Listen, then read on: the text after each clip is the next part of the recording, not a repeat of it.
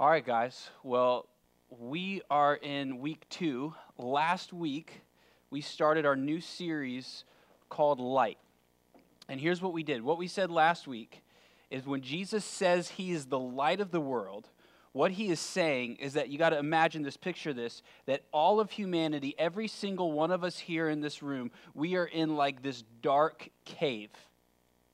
And we're in this dark cave, and in this dark cave, we are imprisoned, we are chained to this rock that is in front of us. And we're left there to not be able to move at all, and we're left there to stare at this wall our entire lives in this dark cave. And on this dark cave, on the wall in front of us are shadows that are being cast. And there are shadows because outside of the cave there's a light that's shining, and anytime something walks by the entrance of that cave, a shadow is cast upon that wall. And what we said is each and every one of those shadows, those are good things in our life that we turn into ultimate things.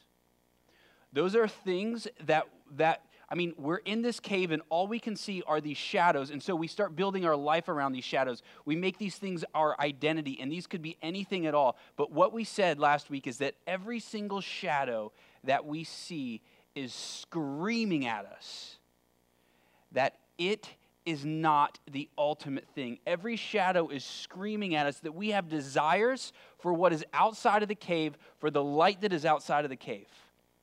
That's what our hearts are beating for. That's what we're longing for. And then we see Jesus come in and say, I am the light that is outside of that cave, and I've come into your world. And I've come here to rescue you. That was last week. This week is all about finding your freedom. So what I want you to think about right now, here's how I want to start with this question. Do you even know what real freedom feels like? Or have you been held captive and you're chasing after a freedom, but it's really just a phony freedom? Could it be that freedom for you right now is just living in this large prison when what God wants for you is an ocean to swim in and a sky to soar in?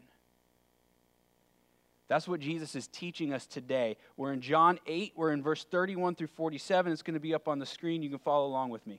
So here's what it says.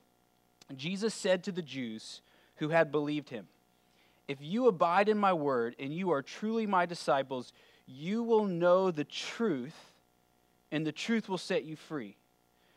They answered him, we are offspring of Abraham, and we haven't been enslaved to anyone. How is it that you say we will become free? Jesus answered them, truly, truly, I say to you, anyone who practices sin is a slave to sin. The slave does not remain in the house forever. The son remains forever. So if the son sets you free, you will be free indeed. I know that you are offspring of Abraham. You seek to kill me, though, because my words find no place in you. I speak of what I have seen with my father, and you do what you have heard from your father. They answered him, Abraham is our father.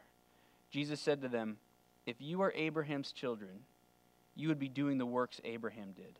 But now you seek to kill me, a man who has told you the truth that I heard from God. This is not what Abraham did. You are doing the works your father did. They said to him, we are not born out of sexual immorality. We have one Father, even God. Jesus said to them, if God were your father, you would love me, for I came from God and I am here. I came not on my own accord, but he sent me. Why do you not understand what I say? It is because you cannot bear to hear my word. You are of your father, the devil, and your will is to do your father's desires. He was a murderer from the very beginning and does not stand in the truth, because there is no truth in him. When he lies, he speaks out of his own character, for he is a liar and the father of lies. But because I tell you the truth, you do not believe me. Which one of you convicts me of sin? I tell you the truth. Why do you not believe me? Whoever is of God hears the words of God. The reason why you do not hear them is that you are not of God.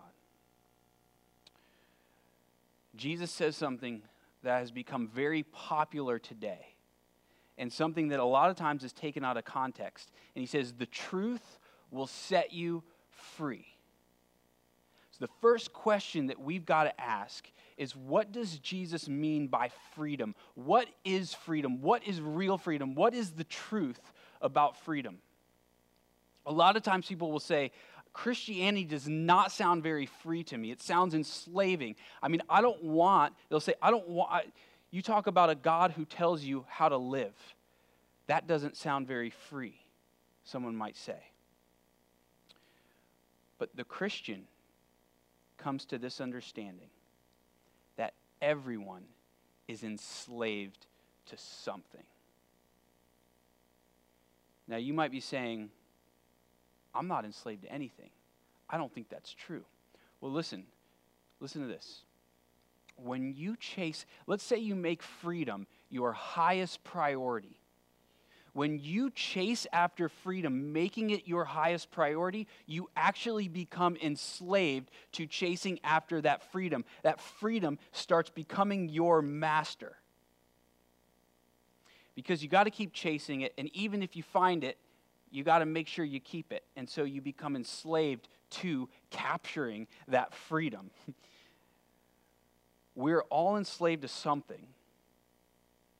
The question is, what is the thing that once we give ourselves over to it will set us free? What is the thing that once we give ourselves over to it, it will set us free? I want you to think of freedom like this. Freedom is not doing what you want to do. Freedom is doing what you're meant to do. Freedom's not doing what you want to do, it's what you're meant to do. Or better yet, real true freedom is wanting to do what you're meant to do. Now, who better knows how you are meant to live than your Creator? Who better knows how you are meant to live than the one who has designed you? True freedom is about giving yourself over to the only one who can make you soar. So our culture has this view of freedom. Let's say you're an eagle, because that would be really cool to be able to be an eagle. So let's say you're an eagle, and our culture's view of freedom, if you're an eagle, is to say, eagle, you can be whatever you want to be. You can do whatever you want to do. So you, as the eagle, say, okay, well, I want to run like a deer. Now, I don't know a lot about eagles, but I know that they look pretty funny when they're trying to run. It looks pretty ridiculous, and it doesn't look very free. It looks enslaving. But as soon as you see that eagle take off in flight, you say, man, that looks free. The eagle begins to do what it's meant to do. Let's take me, for instance. With our culture's view of freedom, I say, well, you know what? I want to do what I want to do, whatever I want to do, and so what I want to do is be an NFL lineman. Now, I don't know if you've seen what an NFL lineman looks like, but it's not what I look like. If I sat in on one down in a real NFL game, I would come out looking like a squash bug because I'm not meant to be an NFL lineman. I'm not designed for it. So when I first started wanting to sing, I wanted to sing the high notes.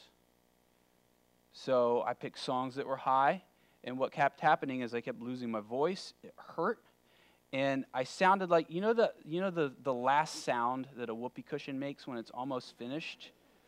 Well, that's what I ended up sounding like because I was trying to hit notes that I wasn't meant to hit. It was only when I started singing the notes that I'm meant to sing that I was free in my singing. Freedom is doing what you're meant to do. Could it be that you want freedom so bad that you see God as a hindrance to your freedom, and so you're avoiding him? But by avoiding him, what you're actually doing is enslaving yourself because he's the only one that can set you free, because he's the one who's made you and he's designed you to live a certain way and he wants to teach you how to live that way.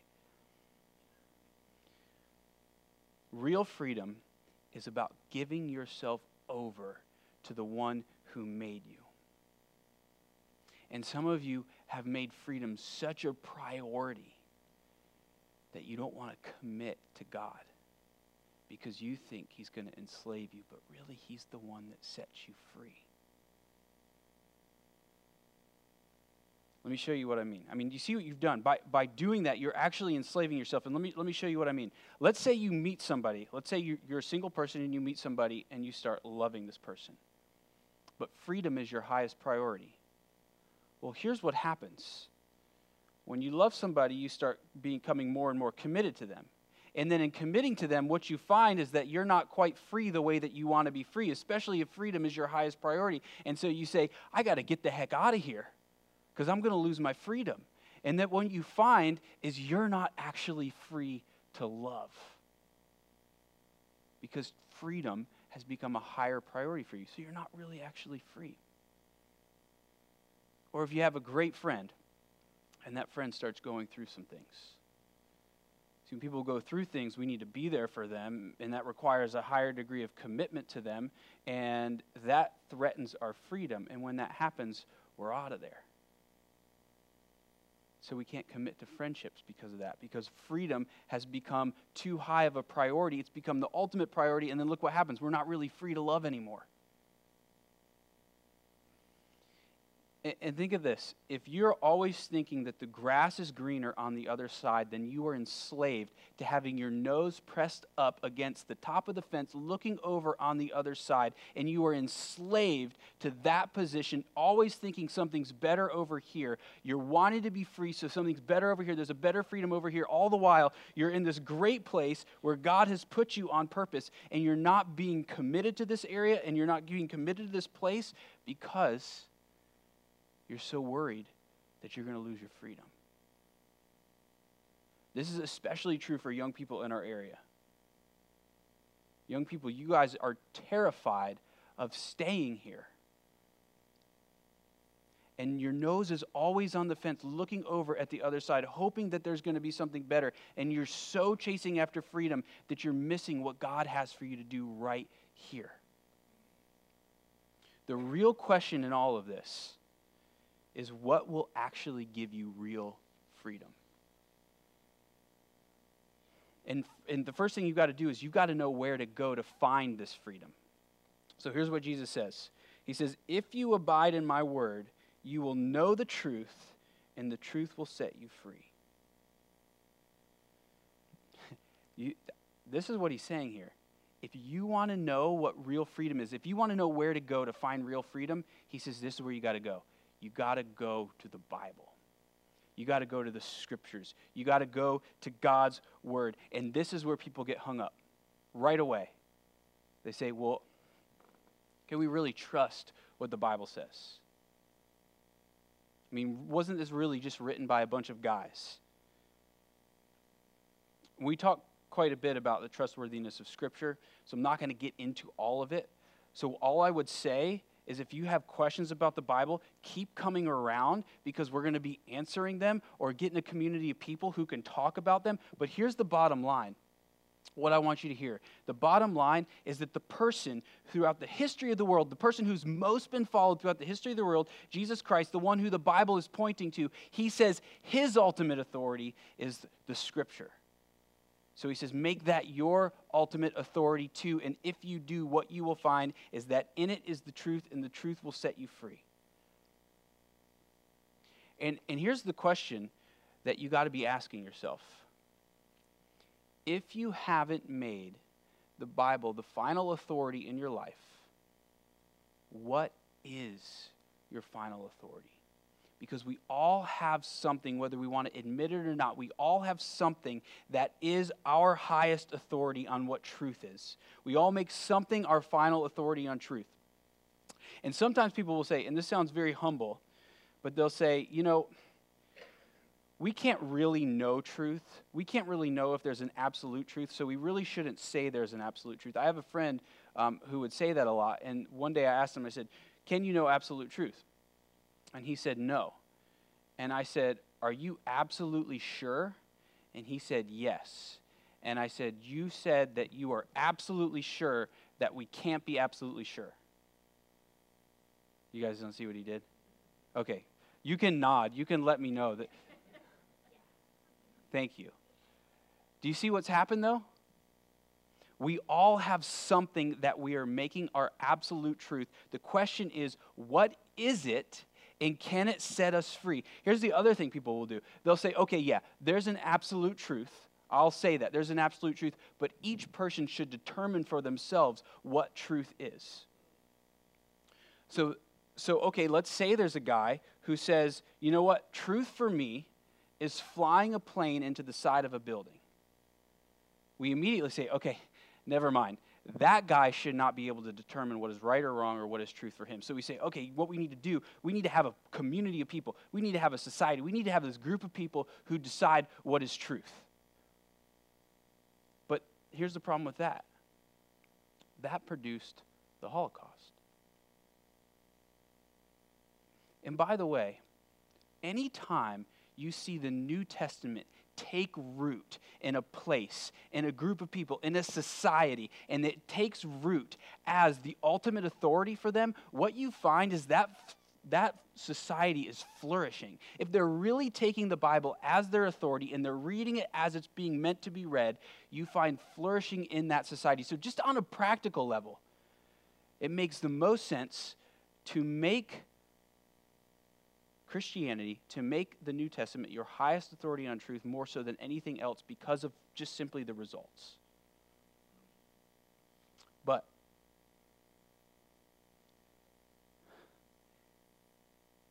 if you're honest with yourself, the real reason that you don't want to trust the Bible is because you don't want it to have authority over you. You don't want it to claim the life that you ought to be living for you. And that's fine to say that, but please realize that then there is something else that is claiming authority over your life and teaching you how you ought to live. Whatever that is, here's my question for you. What kind of life is it giving you? And is it setting you free? Jesus is saying, He is the word of truth, and the truth will set you free. Many of you aren't coming to Christ, or you're kind of going halfway in with him because there's a couple things in the Bible that you don't agree with. Now here, I want you to hear this. You will never understand the Bible the way you are meant to understand it until you go to Christ. Because he says he is the light. And what happens is when you read the Bible without him, you're reading it in the dark. It's not making any sense to you. But as soon as you go to him, you begin reading it in the light. And the things that you read before that you thought sounded weird, all of a sudden they start becoming beautiful because you're reading them with him. You're reading them in the light. And the other thing you got to know is that you're never going to meet God the way you're meant to meet him until you give yourself over to Christ and read the Bible as you're giving yourself over to Christ. So the Bible's saying, if you want to know God, it's right in here.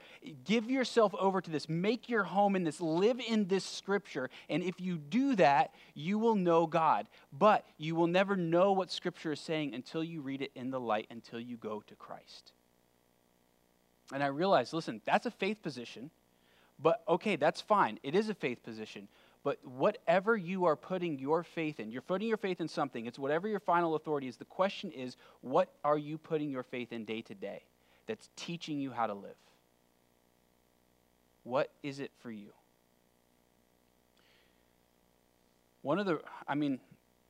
If we're honest, one of the reasons why people don't like the Bible is because of what it says about us.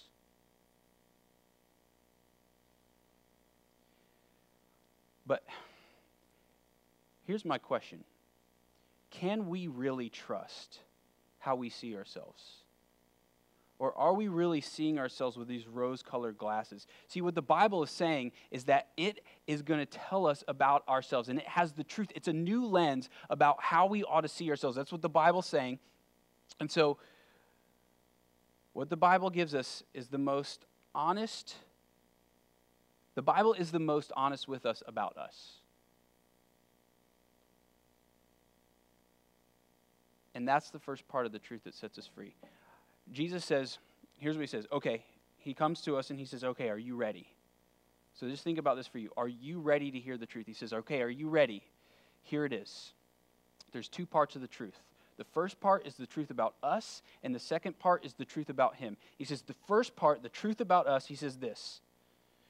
We are all, ready? He's going to offend you a little bit. He says we are all slaves to sin. He's saying that no matter what, however much we want to be free and chase after freedom, we're always going to be slaves to sin.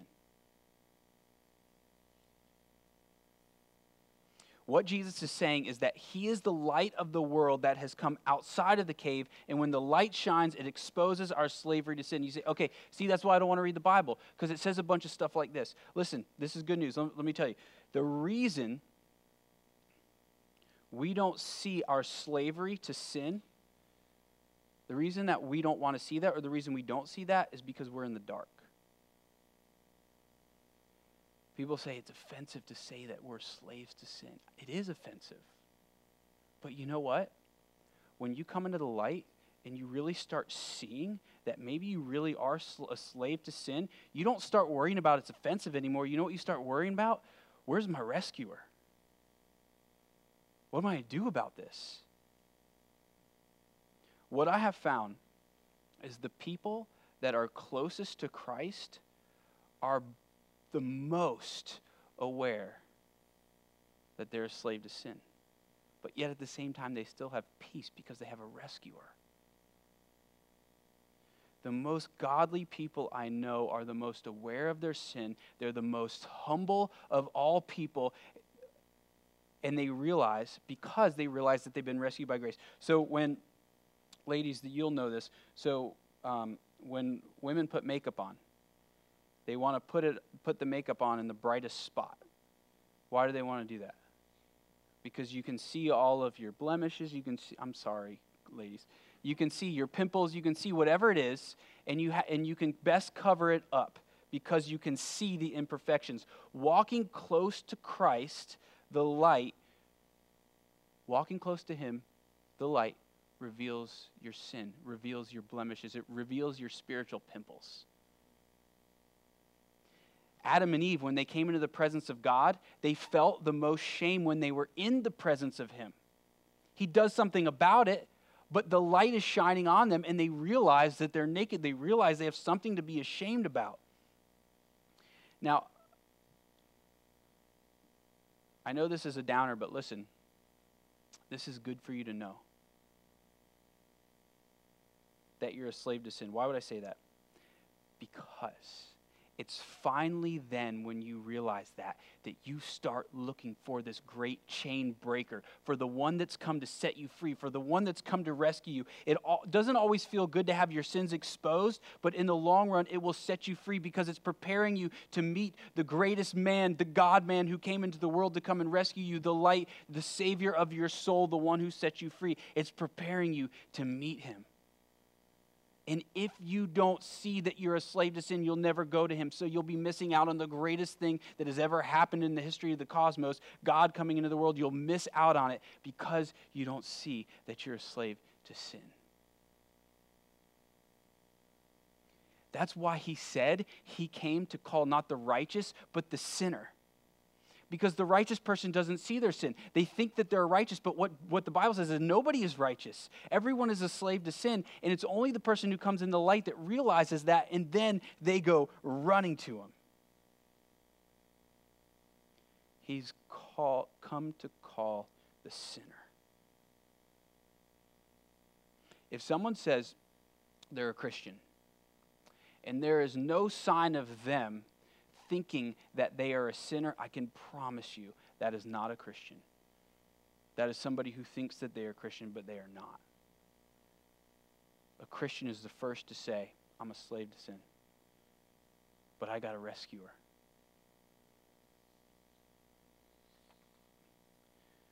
What are the hard truths that you need to hear? It's going to drive you to your rescuer. If the people who know you the best, you were in the dark and all of a sudden the light was turned on and they could see you and they know you the best and they had full reign to tell you what they see, what would they say? What would they say about your blemishes, about your pimples? What would they say about your spiritual blemishes? What would they say the way is that you live your life? If they were the most honest with you, if you gave them the freedom to say, tell me the things that I don't want to hear, tell me. What would they say? So I'll tell you this, the hard truth for me to hear is that I'm a slave to the approval of others. I crave it, I want it, and I tell you this, if anything going wrong in my life can almost always be traced back to this. If I'm angry at somebody, if I'm being way too overly defensive, you could usually say that earlier that day, somebody said something about me that made me feel maybe bad about myself, but I couldn't let it go. And so it festered inside of me, and then I blew up at somebody later on. So maybe some of you are like me, you're approval junkies. Maybe some of you are slaves to being in control. And you love being in control. You have to be in control. And then somebody comes in and they start taking control of something, and you're like, oh my gosh, what is happening right now? This is freaking me out. And you got to go and you got to figure out how to get the control back. And so maybe you push them out of the way. Maybe you belittle them to get them out of there so that you can get the control back, so you can get the reins back. You're slave to control. Or maybe some of you are slaves to comfort. You know, in our area, the biggest slavery that our city is in is we are slaves to comfort. We want comfort badly. And so here's what happens. We have friends who are going through something. It's not comfortable when your friends are going through something because you need to be there for them. So you're out of there. Or, hey, Jesus doesn't always call us to the most comfortable life. He says, love people no matter what. So we say, I don't know. I mean, I like Jesus, but it seems like a little bit much. Or the church. Now, we're called not to come to church, we're called to be the church. And to be the church means we're there for people. If they burp like that happened over there, we say, that's okay. I'm sorry I did that to you. That was so mean. Please forgive me. You have to because we're the church. Or maybe you're a slave to being in power. And if somebody comes in and is more powerful than you, you've got to beat them down. You've got to talk bad about them. You've got to do something to get the power back. And I got to tell you this. Your money, the way you spend your money, that's a very clear picture for you about what you're a slave to. And you got to do some digging here, and you got to ask yourself, why am I doing the things that I'm doing here with my money? You know, maybe you've got really nice car, really nice house, and you've got this lifestyle that you're chasing. But maybe your spouse wants to go on a date, and you're like, we don't have the money for that. It's because you're a slave to having a certain type of lifestyle. Something is telling you how to use your money. What is it? What is it telling you? What is it teaching? Guys, come on. Don't you want to be free from this? Don't you want to have real freedom to not be enslaved by the approval of others, to not be enslaved by having control, not be enslaved by having this comfort, not be enslaved by these things, whatever it is for you? I hope you've identified what you're a slave to, because if you don't think you're a slave to anything, you're even worse off. The chains are even tighter, and you have no idea that you're a slave. The worst way to be a slave is to not know that you're one. So Jesus says, come on, don't you want to be free? He says, here's how. Here's the second half of the truth that makes you free. Jesus comes to you in the cave, and he says, give yourself over to me, and I'll make you free. Give me all of you, and I will make you free indeed. And here's the thing. When we give ourselves over to him, the light, he doesn't just expose our sins. He destroys the power that it has over us. He frees us from the slavery that we have to our sin. He's the only master who doesn't enslave us but sets us free. He's the only one who knows how we are meant to live and then changes our desires so that we will want to live the way that we're meant to live. He's the only one who works on our heart that way. And in Christ, we become free, sons and daughters of God, and without him we remain slaves and orphans. I want to show you some characteristics. People who are sons and daughters of God and people who are slaves. Slaves feel alone. Do you feel alone? Slaves feel alone, but sons and daughters have this growing assurance of the presence of a loving heavenly Father. If you're lonely, stop acting like a slave. Go to him, and he'll show you that you have a loving heavenly Father who is with you always. Slaves feel anxious about relationships, about their money, and about their health. Sons and daughters know that they have a heavenly Father that is caring for them, always. Slaves live their lives based on performance. Sons and daughters know that no matter what they do, they are loved. Slaves feel guilty. Sons and daughters feel forgiven.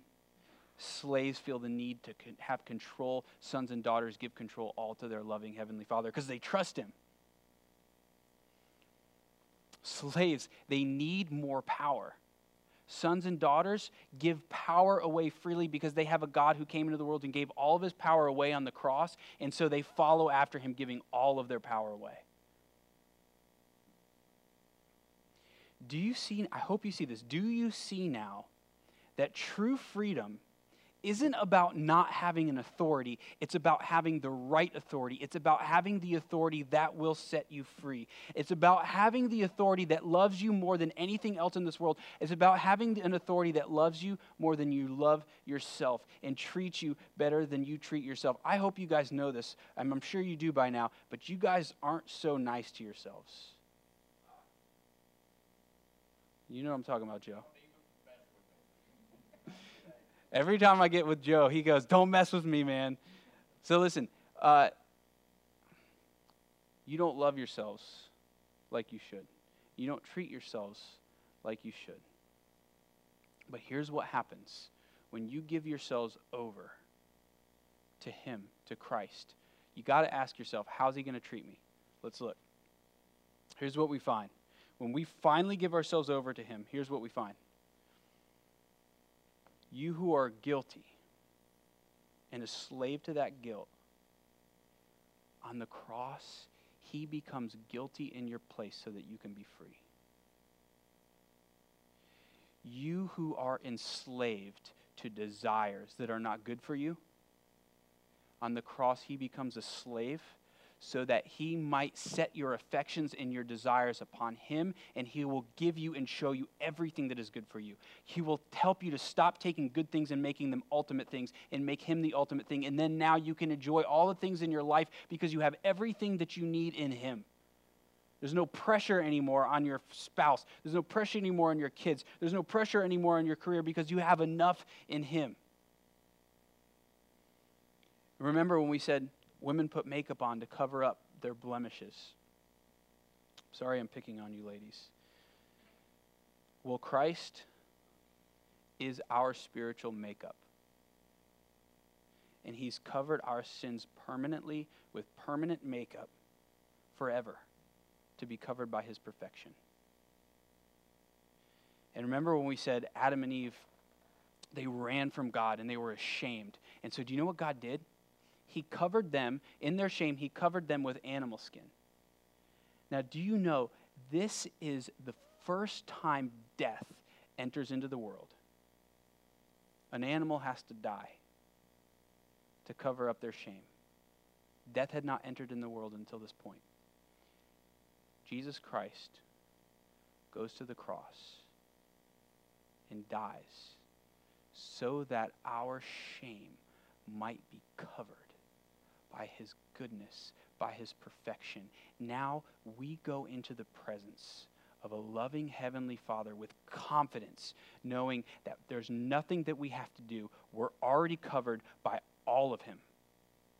Because we give in ourselves over to all of him. All of ourselves over to all of him. If you've never gone to him, give yourself over fully. And if you have, I can promise you that you've got more.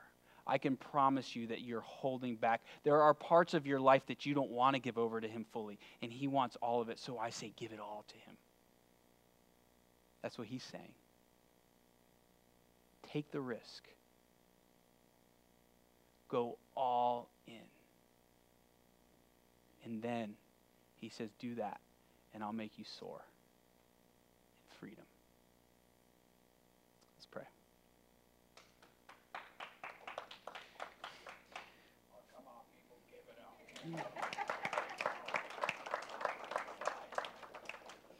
Father, we thank you that you're good. We thank you that we are no longer slaves, but we're set free in you. God, it scares us to go all in with you. Part of us isn't sure if we can trust you. God, I pray right now that for all of us, that you would show us the reasons why we can trust you, why we should trust you, why we should give ourselves over fully to you. And God, where we're holding on tight, I pray that you would help us take our hands off, that you would pry our hands off so we might give ourselves fully to you. Show us the grace that you have for us that's absolutely irresistible, so we'll let go of being slaves and we'll take hold of being new sons and daughters of you. God, help us. Help us do this. We pray this in Jesus' name. Amen.